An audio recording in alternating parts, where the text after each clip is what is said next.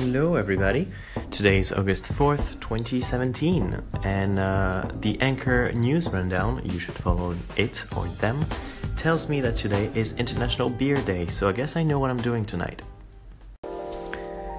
And yes, that was a song called Beer by some sort of punk ska band I've never heard of before, but yeah, hopefully that was on point.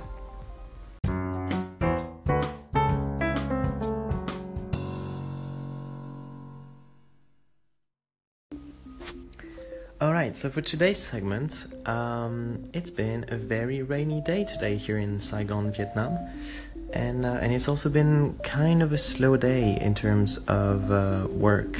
I've been waiting on a couple of responses and messages from my clients, but otherwise it's been pretty quiet, and so when you're a freelancer, I strongly believe that it's important that when you have some downtime, that you just embrace it. There's nothing much that you can do.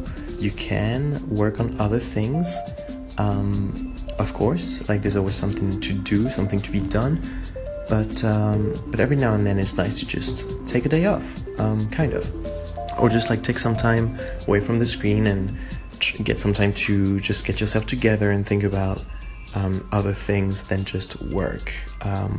We're not machines, we're humans. So that's what I did today, and I actually spent some time catching up with some friends and some family, and that was all kind of a nice day so far.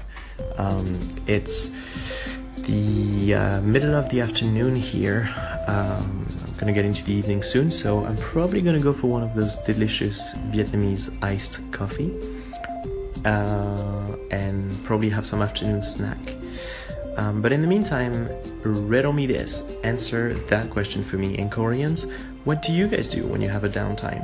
Do you stay home and play video games? Do you go outside? Do you have hobbies? Tell me more about you and yourself and what you like to do when you're not working.